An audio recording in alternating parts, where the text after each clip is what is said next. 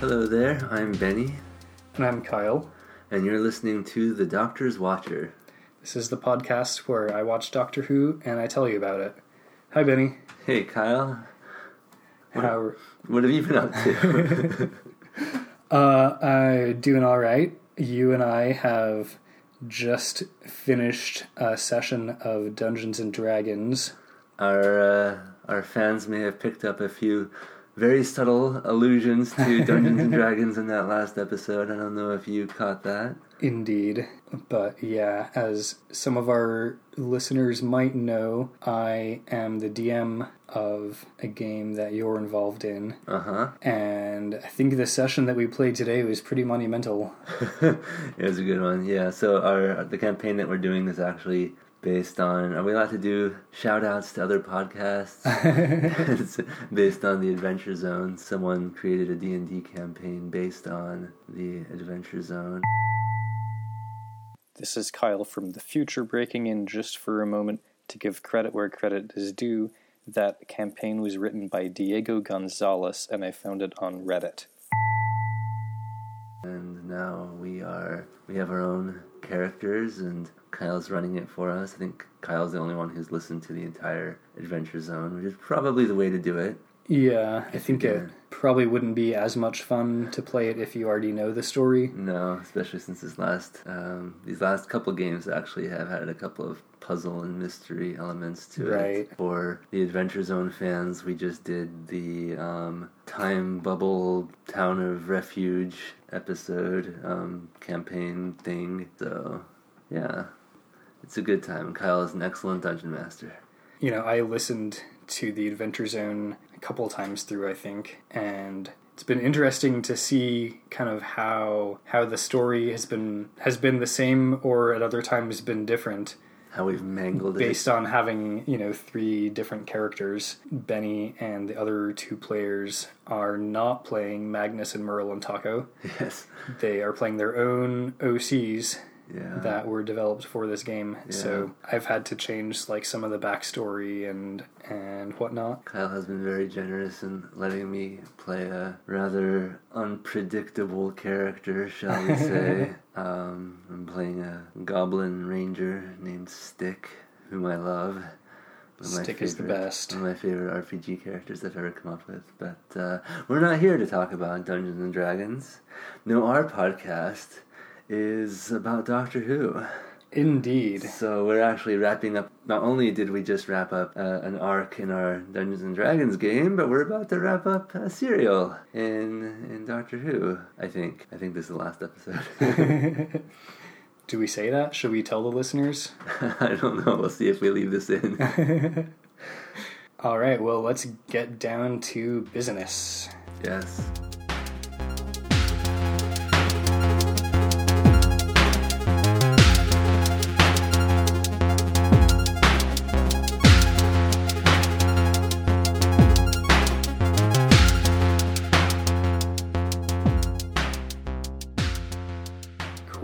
So, I watched a Doctor Who recently. Yes. It was called The Firemaker. Nice. The title that we saw at the end of our previous episode, Forest of Fear. I did, in fact, watch the next episode that immediately follows it as the next episode I watched. Good, because then we have something to talk about. As usual, we start the episode with the last few seconds of the previous episode, which, if you recall, was Ian and Barbara and Susan and the Doctor seeing the TARDIS kind of across the sand dunes away from them, but then they see all these cave people in between them and the TARDIS, and we see Her's father, Horg, who says, "They're coming!" And then the Firemaker title appears on the screen. This episode is still written by Anthony Coburn. He's done this whole serial so far. Cool. And as soon as we get into the episode, Cal tries to tell all the other cave people back at the cave that Za killed the old woman. Cal says, "The old woman does not speak. She does not say she did this or did that. The old woman is dead. Za kill the old woman. No! And he shows them Za's knife. Presumably, what he's trying to convince them was the murder weapon. He shows them Za's knife, but the doctor points out that there's no blood on it. And also her skull was split open with an axe.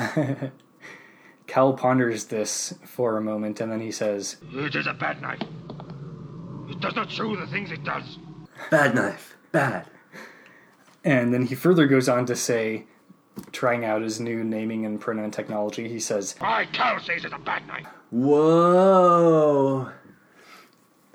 Dun, dun, dun, dun. So this is quite the development.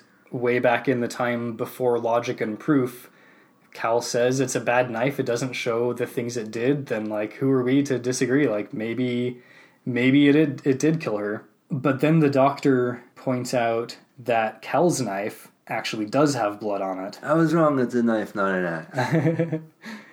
And the doctor actually gets Cal to admit that he killed the old woman. Oh, nice. Because she had set the prisoners free. Mm-hmm. The doctor turns to all the other cave people, and he says, "Is this your strong leader? One who kills your old women? He is a bad leader. We'll kill you all! Now, hold!" So the doctor and Ian, at the doctor's prompting, actually start leading the cave people in throwing stones at Cal and driving him out and away from the tribe. I mean, it seems like that was a bit of a stretch saying that Cal was going to kill them all. I'm pretty sure that wasn't Cal's plan. Yeah, I think you're probably right there. It's not entirely clear why the doctor wants to get rid of Cal. I can understand why, Za and her might want to drive him out, but I'm not sure why the doctor's driving him out. Mm-hmm. As we remember from the previous episode, Cal is not actually from this tribe. His former tribe all froze to death, and Za's tribe here took him in and allowed him to stay with them. But guess that's done now. Cal is being driven out away from the rest of the tribe, and as this is happening, or after this happens, Ian turns to Za and he tells him, "Remember, Cal is not stronger than the whole tribe." So at this point, Za has taken our heroes, the prisoners, back to the Cave of Skulls, and he has given orders to the rest of the cave people tribe that our heroes are to be killed if they are seen exiting the cave. Outside the cave, now that our heroes are secure, Za starts asking her for the story of what happened with the beast in the forest. And she tells him the story. She tells him about how he was attacked by the beast and our protagonists and heroes helped them out. She's still just completely flabbergasted that he did not kill. This seems to be something they keep coming back to. They're just expecting to be murdered all the time. Yeah, I have to say, I feel like people's motivations are a little hard to follow in this serial.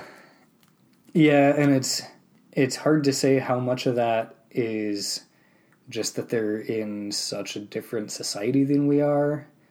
How much of that is because they don't have language technologies that we have, or how much of that is it's just Anthony Coburn maybe not doing his best writing work. I don't know. There is an interesting moment in this discussion between Za and her where her says, "He told me his name." And Za says, "Name?" As if he, takes him a minute to think of what a name is. And her says, "His name is Friend." Okay. So, yeah, that was, I guess, kind of further proof that naming technology is pretty new, and I guess friendship technology just doesn't even exist yet. We can see that friendship technology doesn't exist by how much they're focused on not being killed. Yeah. But yeah, I guess previously when Ian told her, like, we're friends, I'm your friend, she thought he was saying his name, my name is friend. Or that's how she interpreted it. I feel like everyone is just confusing everyone in this serial. Yeah. Yeah, I think it'll... kind of looking forward to moving on from this into some story where they actually have name and pronoun technology down pat. Might be a bit easier to follow. They go on to discuss the comment that Ian had made to Za earlier, Cal is not stronger than the whole tribe. Her doesn't seem to understand this comment at first. She doesn't quite grasp what it means, but Za explains to her how the whole tribe working together can do things that one person can't do on their own. It's teamwork technology. Right, a new technology. So Za figures that he's got to figure out how to make fire, or else he's going to get driven out into the forest just like Cal was. Uh-huh. This is kind of coming back to bite him in the ass now. Yeah.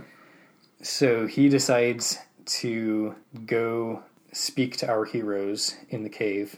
Before we talk about that, though, I want to mention another new technology that they are kind of in the process of discovering. Cool. Which is the technology of remembering things. A few moments ago, when Za mentioned that friend had spoken to him, Her asked, "Do you remember it?" And they talk about what Ian said. And then after this discussion, Za looks at her and he says, I must hear more things to remember. The leader would have things to remember. Okay, I mean, I feel like they're trying so hard to, like, create this idea that the cave people see the world differently than we do, and they don't have some of the concepts that we do, but it seems like memory, like, animals, cats, dogs, animals remember things that happen. Like, you teach them a trick and they'll remember, or if, like, you're nice to them and they'll come up to you the next day, or next time you visit your friend who has a cute dog, and they'll be like, oh, is that Brett? Yeah, so I don't know. And I was like, why do they have a word for remember, for the concept of remember, if they're only just now figuring out what this whole, like, memory remembering thing is? Right, like, Her seems so surprised that Za actually remembered something. Do you remember it? And then... But if you can't remember whether or not you ever remembered something in the past, then maybe you always remembered, but you just forgot. Listeners, please don't send us emails about the logic of this argument. So back in the cave, Ian is starting to actually try to make fire. He's doing the whole bow and stick and actually doing it properly. Yeah. Unlike Cal a few episodes ago, who's just rubbing his bone. Yes. And as Ian works on the fire, we see Za enter the cave through the back entrance that they had been smuggled out before.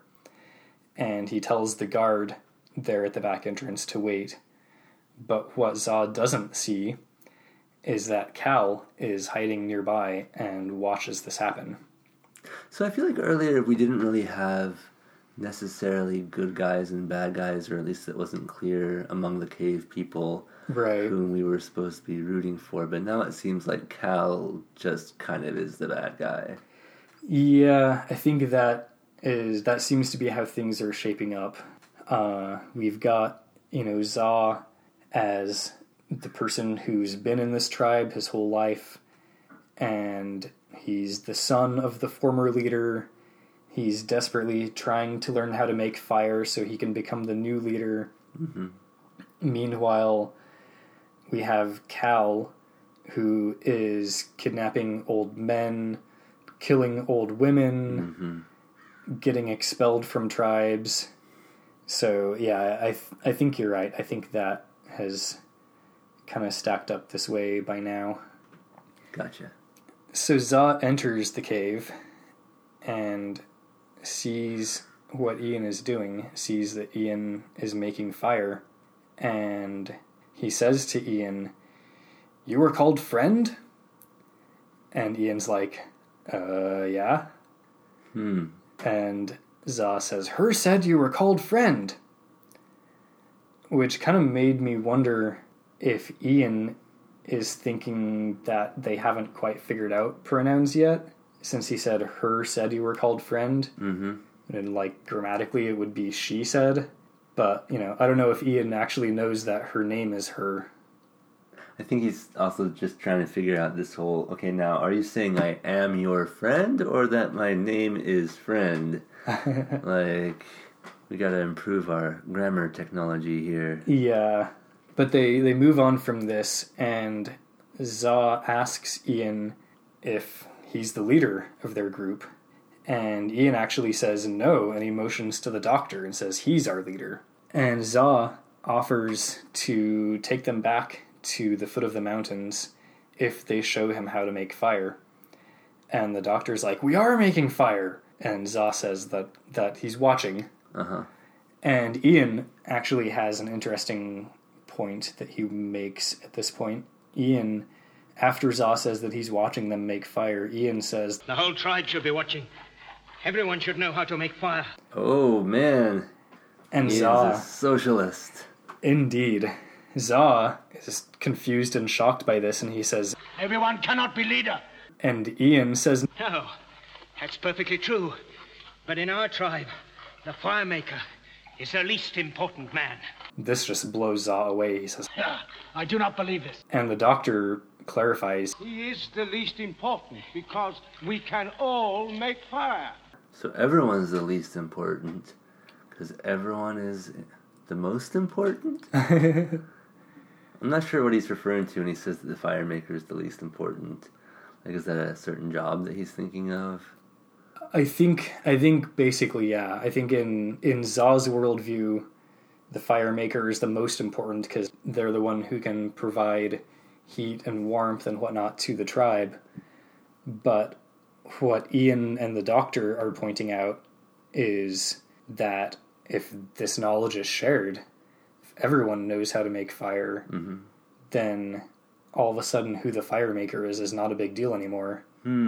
They can all, make fire for themselves, and that can help the tribe out as a whole, basically.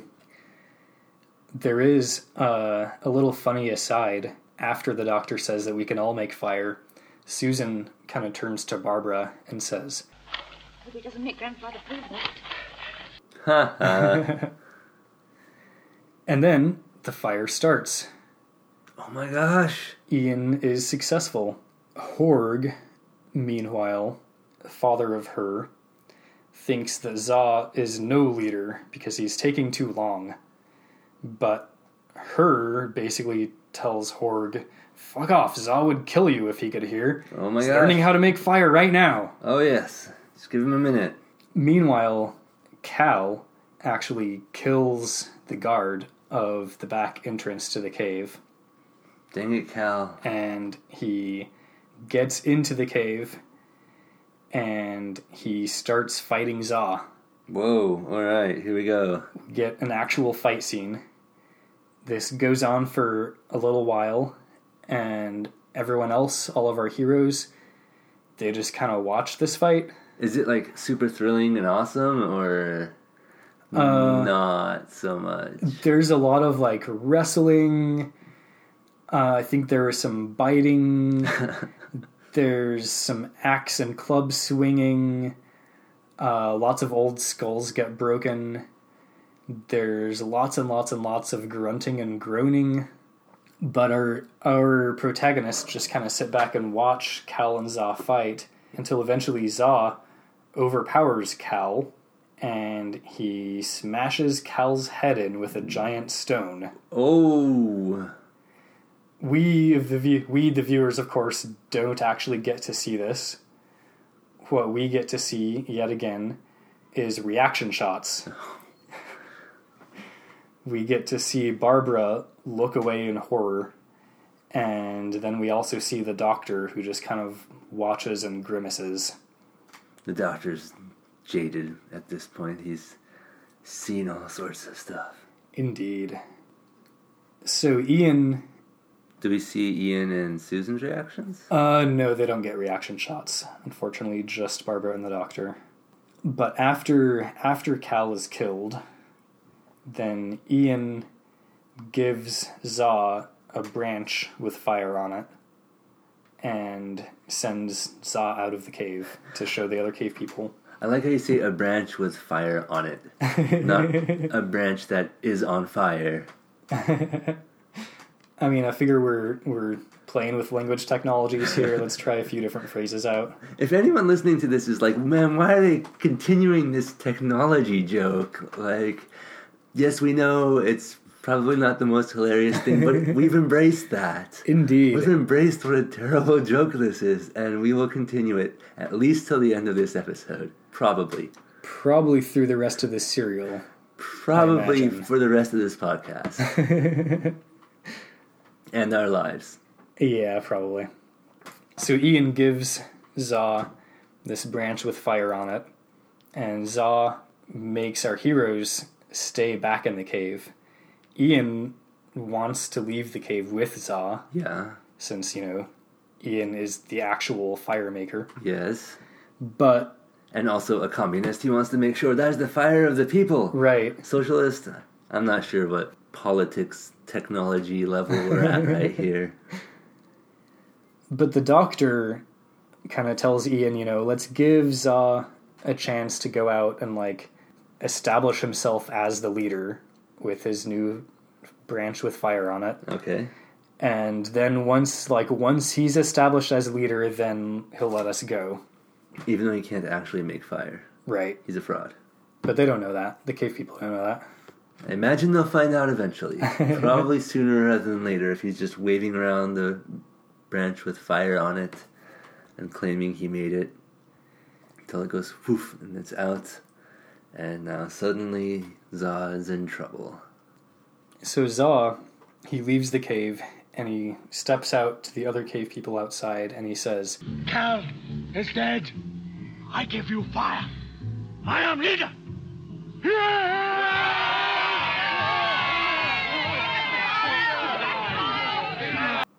All technically true. He is giving them fire. He never claimed that he made the fire. It's true. He has mastered evasive language technology. That's important for politics. Yes, he is a good leader. Hey everyone, this is Kyle. Here on the Doctor's Watcher, we don't have any sponsors, at least not yet, and we haven't even set up a Patreon or anything, but we appreciate you listening. Maybe we'll get around to setting up a Patreon or whatever later, or maybe we'll try to sell you some mattresses or meal prep kits or whatnot. But in the meantime, Benny and I both have Venmos. If you really want to send us some money, let's start with you sending an email to thedoctorswatcher@gmail.com and we'll work something out. Thanks for listening. We also learn at this point that cooking is another new technology. In fact, it's so new that they don't even have a name for it yet. You just put fire on food.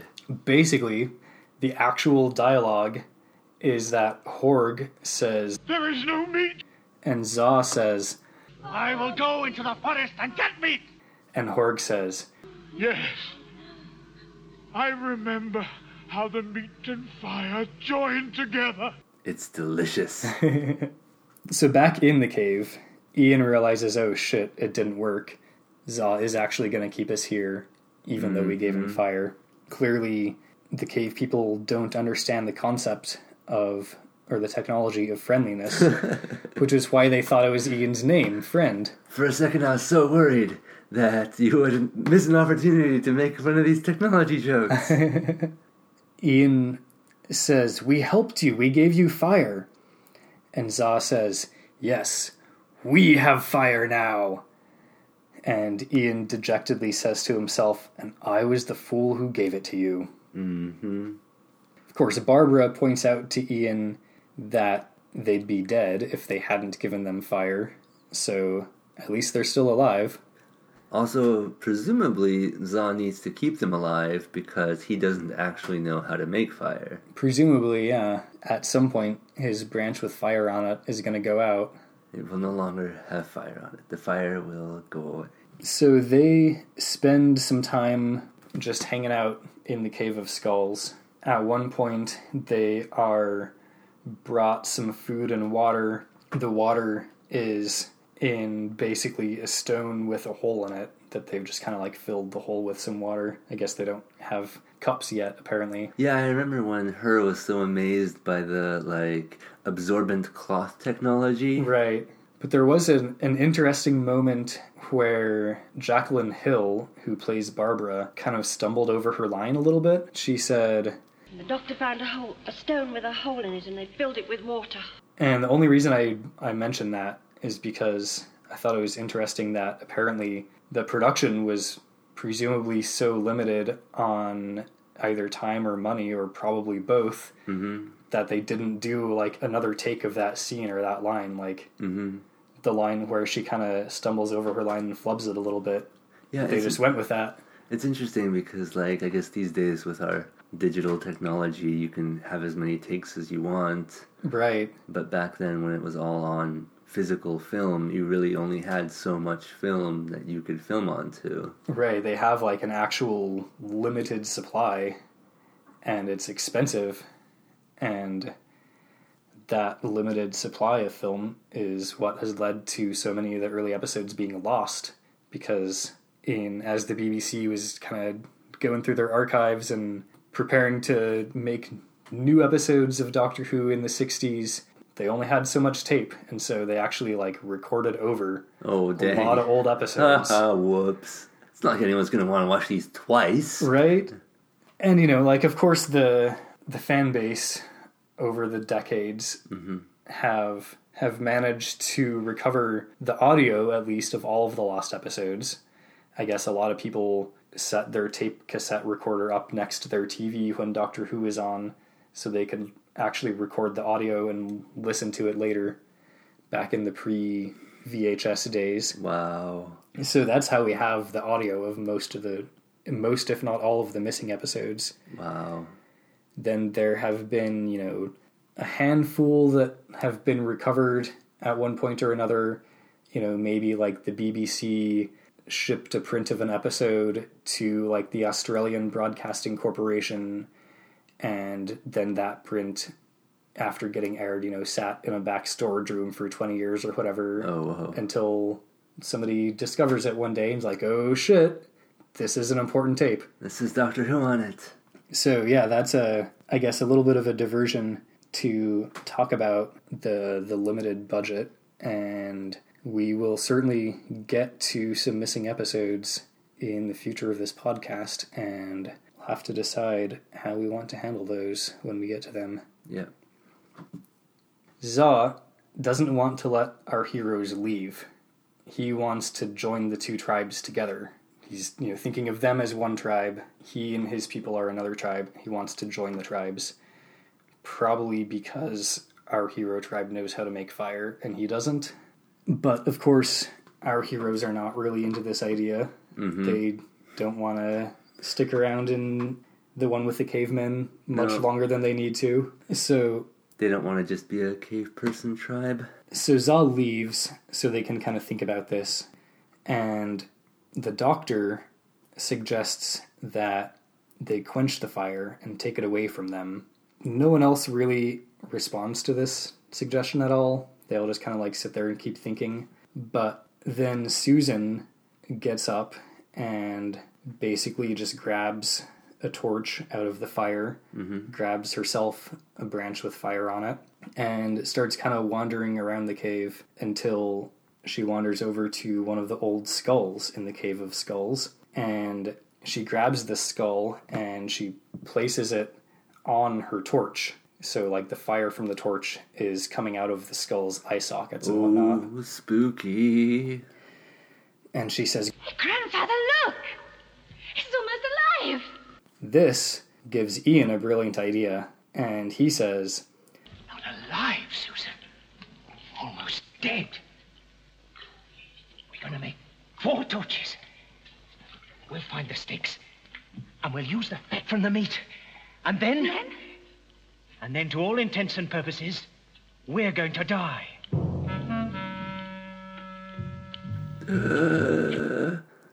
So, they carry this plan out. They gather up 4 torches and stick skulls on each of them. And they take these 4 torches with skulls on them and, plant them into the ground. And then they hide in the cave. And they hide, and they're lying in wait when Her enters the cave to bring our heroes some more food. But as soon as she enters the cave and she sees this row of 4 torches with skulls on them set into the ground, she just immediately starts screaming and moaning, and she drops whatever she's carrying and she collapses to her knees and just screams and moans. And that's maybe a little too scary, guys. Some other tribes people come into the cave behind her. Okay. And they also just immediately drop to their knees and start moaning and screaming and crying. And while all this is happening, our heroes sneak out through the back entrance to the cave. I thought they were going to try to do this thing where they're going to throw their voices and be like, "In life, you kept us locked in this cave. In death, you must allow our spirits to be free," or something. But I guess, just going out the back works too. 3 of us will come visit you during the night. Yes. And teach you the errors of your ways. We will keep our words small because you have not mastered vocabulary technology yet. So, back in the cave, all this moaning and wailing just goes on for a while, until eventually one of the 4 torches just tips over. And when it tips over, Za's like, "Oh shit, look! It is nothing but fire and the bones of the dead." I mean, I don't know how they, didn't get that a second ago until one of the torches tipped over. Maybe because it was standing up and they were like, something must be holding it. Oh, no, it really is just stuck in the ground. But, he does realize, oh shit, our bad. Mm-hmm. Guess they weren't flaming corpses. I don't know what they thought they would have been. Some sort of ghost? But, our prisoners are totally gone now. Guess we better go chasing after them. And Her says, yeah, they've gone into the night where the dark will hide them. But Za has a brilliant idea, and he says, "With fire! It is day! Ah!" Yes. And we also still have 3 working torches that they left us. So the cave's people go chasing after our heroes. Our heroes do keep tripping and stumbling and stuff, but they've got a good head start. We, the viewers, get lots of extreme close-ups of our 4 main actors' faces as they jog in place in a very dark room, and people just off camera smack them in the faces with branches and leaves. Alright, yeah, we're going to have to watch that after this recording. It's very dramatic. It looks exactly like running through a forest at night. Meanwhile, the tribes people run past the camera in the darkened room rather than jogging in place, which gives us the impression that they're gaining on our heroes. I really want to watch this part. I'm sorry, those of you at home who can't actually, watch this scene. You could subscribe on BritBox. BritBox, if you want to sponsor our podcast, that'd be cool. You don't even have to pay us much. We're already endorsing you for nothing, so... Just, give me a free subscription, I'll be happy. The bar is low, and the ball is in your court. So our heroes do manage to get back to the TARDIS, and they rush in through the door into the main TARDIS control room, and the Doctor rushes up to the console and starts, pushing buttons and flipping switches and whatnot, and the TARDIS gets going. We hear it make its famous wheezing sound. And it's still the same famous wheezing sound that we get today. Basically is, yeah, actually. That's so cool. Yeah, I actually really dig neat. That, continuity stuff when some of it's still the same. Outside the TARDIS, the cave people arrive, and They arrive just in time to throw their spears at the TARDIS. Oh no! But the TARDIS vanishes, and their spears fly right through where it would have been. Whoa, and special hit effect. the dirt. How awesome is the special effect? We'll have to go back and check. I don't remember it that well. Is it even the same shot that, like, the TARDIS disappears and then the spears go by, or is it just, like, the TARDIS disappears, new shot, spears just go flying through air and, like, clatter on the ground? I feel like they might have actually done a little bit of something. Whoa. We'll have to look into that. Special effect. We do get a much shorter time travel sequence this time than we did after the first time. 10-minute one from last time. Right. And this time, it doesn't seem to knock Barbara and Ian out. They remain conscious the whole time. And they've got their sea legs now, their time legs. Right.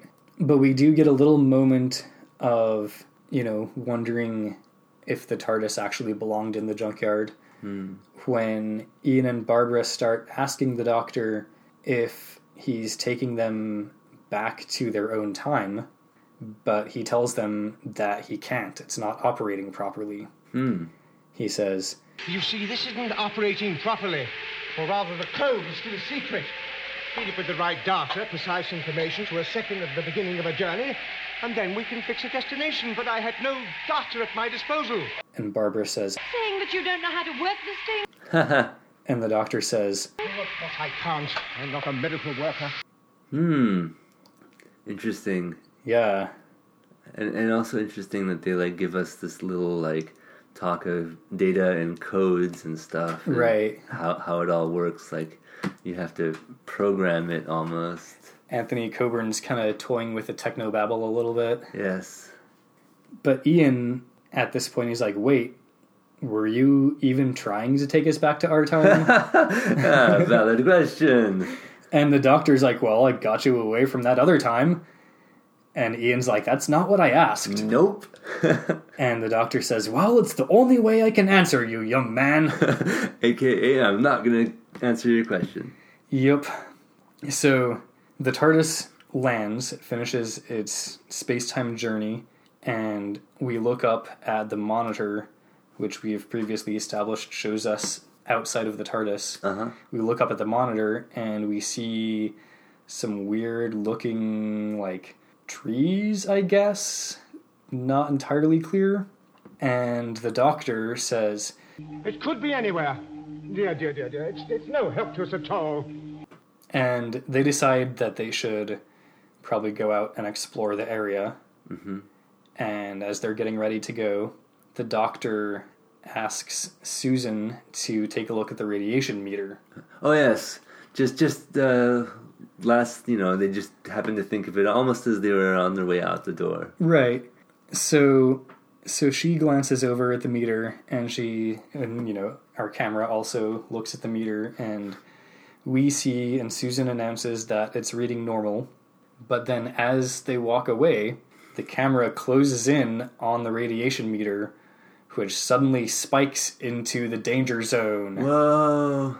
And with that, the words, "Next episode, the dead planet," appear on screen, and music plays. Oh man, okay, that sounds really cool.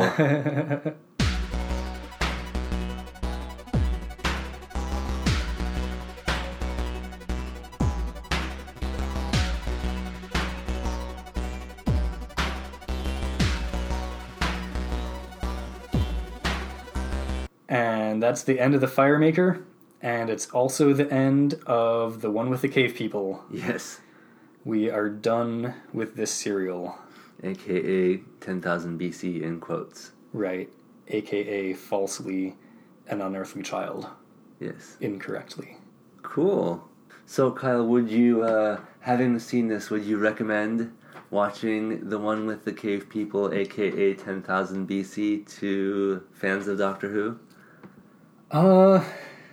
That's kind of a tough question. This is our first serial. Yeah. So the part of me that that thinks that people should know how things started, and you should know backstories, and you should learn about history. Yes, this is how you should learn about history. That part of me says, yeah, sure, you should probably watch the first Doctor Who serial. But the part of me that is concerned about watching TV that is good and entertaining, that part of me is not quite so sure. Oh.